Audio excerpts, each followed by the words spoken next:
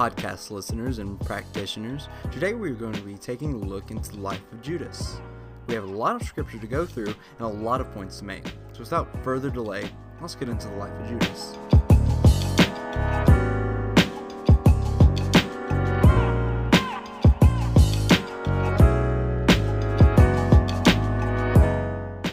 So let's start off with some basic info about where he was born and who he actually was. So this is Judas Iscariot. He was born in Jerusalem, and his mother and father's names were Simon and Cyboria Iscariot. We do not know exactly when he was born, but we do know about the time when he died. He was also one of the 12 disciples of Christ. And later, as we go through this podcast and go through the scriptures, we actually find out that he actually rebelled against Jesus. And it's really ironic that God chose him to be a disciple. So now let's start with his life as a disciple. So Judas, before he met Jesus, was an economist, a treasurer, a thief, and commonly known as today as the infamous traitor. Not much is known about how Jesus came across Judas. All we know is that he was one of the 12 disciples. In this episode, we're primarily going to be focusing on the book of Luke in the 22nd chapter. We see verses 3 through 6 where Judas is about to betray Jesus. So let's go ahead and read those verses. Starting at verse 3, we have, "Then entered Satan into Judas, surnamed Iscariot, being of the number of the 12. And he went his way, and communed with the chief of priests and captains, how he might betray him unto them. And they were glad and covenanted him with money. And he promised and sought opportunity to betray him unto them in the absence of the multitude." In verse 3, it says that Satan had entered into Judas, which is why he betrayed Jesus in the first place. In other words, he was possessed by evil, which is Satan. He betrayed Jesus because he was greedy for money, and the greed of money is ultimately evil. Jesus, you could say, had a bounty on him, and because the chief priests and the servants and the captains, they just really didn't like him because they knew that he was the Son of God. They just didn't want to admit to it. So they wanted to limit his power because they knew that their power would go away if he actually was the Son of God.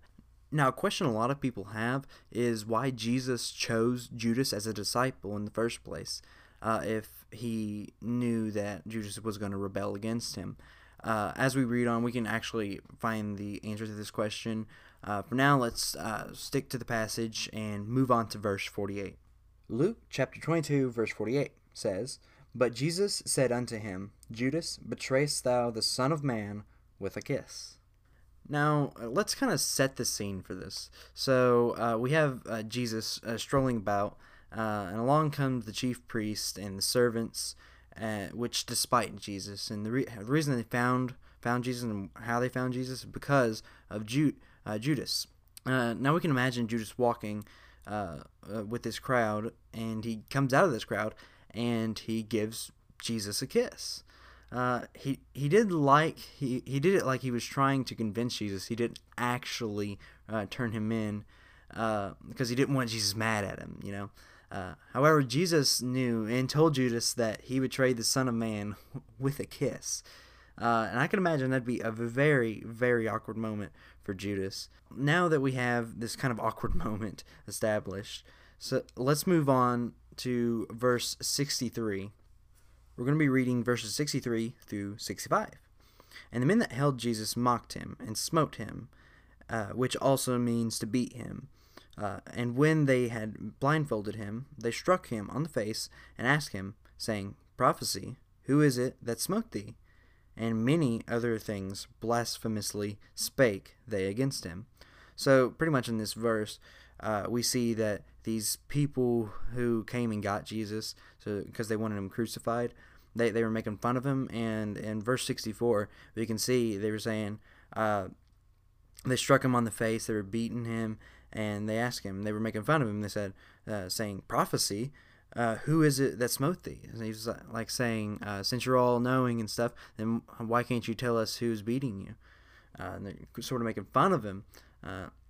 You can see Jesus being persecuted. They mocked him, they beat him on all those things.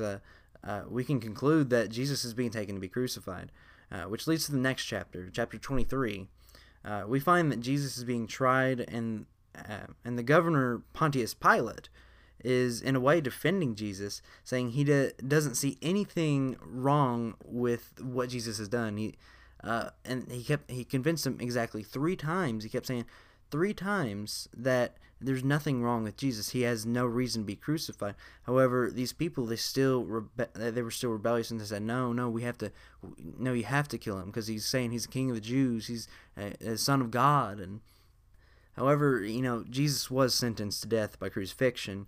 After Judas found out that Jesus had died, he took it really hard, and because he betrayed him, and he was the reason Jesus died.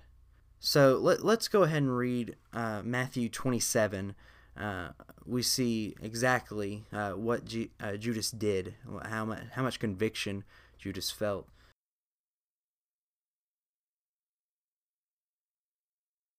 Starting at verse 3 in Matthew 27, "Then Judas, which had betrayed him, when he saw that he was condemned, repented himself, and brought again the 30 pieces of silver to the chief priests and elders, saying, I have sinned, in that I have betrayed the innocent blood.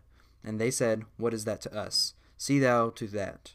And he cast down the pieces of silver in the temple, and departed, and went and hung himself."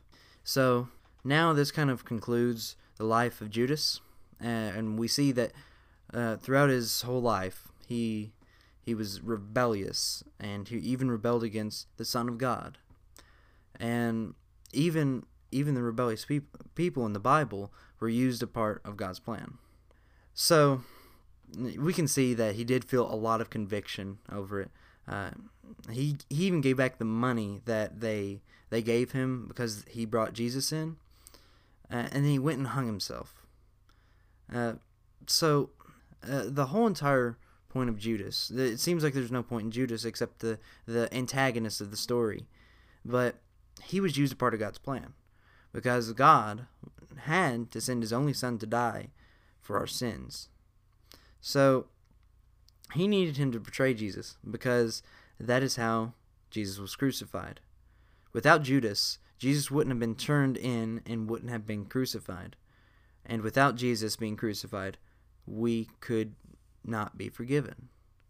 It said, without the shedding of the shedding of the blood of the Lamb, there's no forgiveness. And Jesus was that perfect Lamb. So, to conclude this all up, we kind of fit in this story.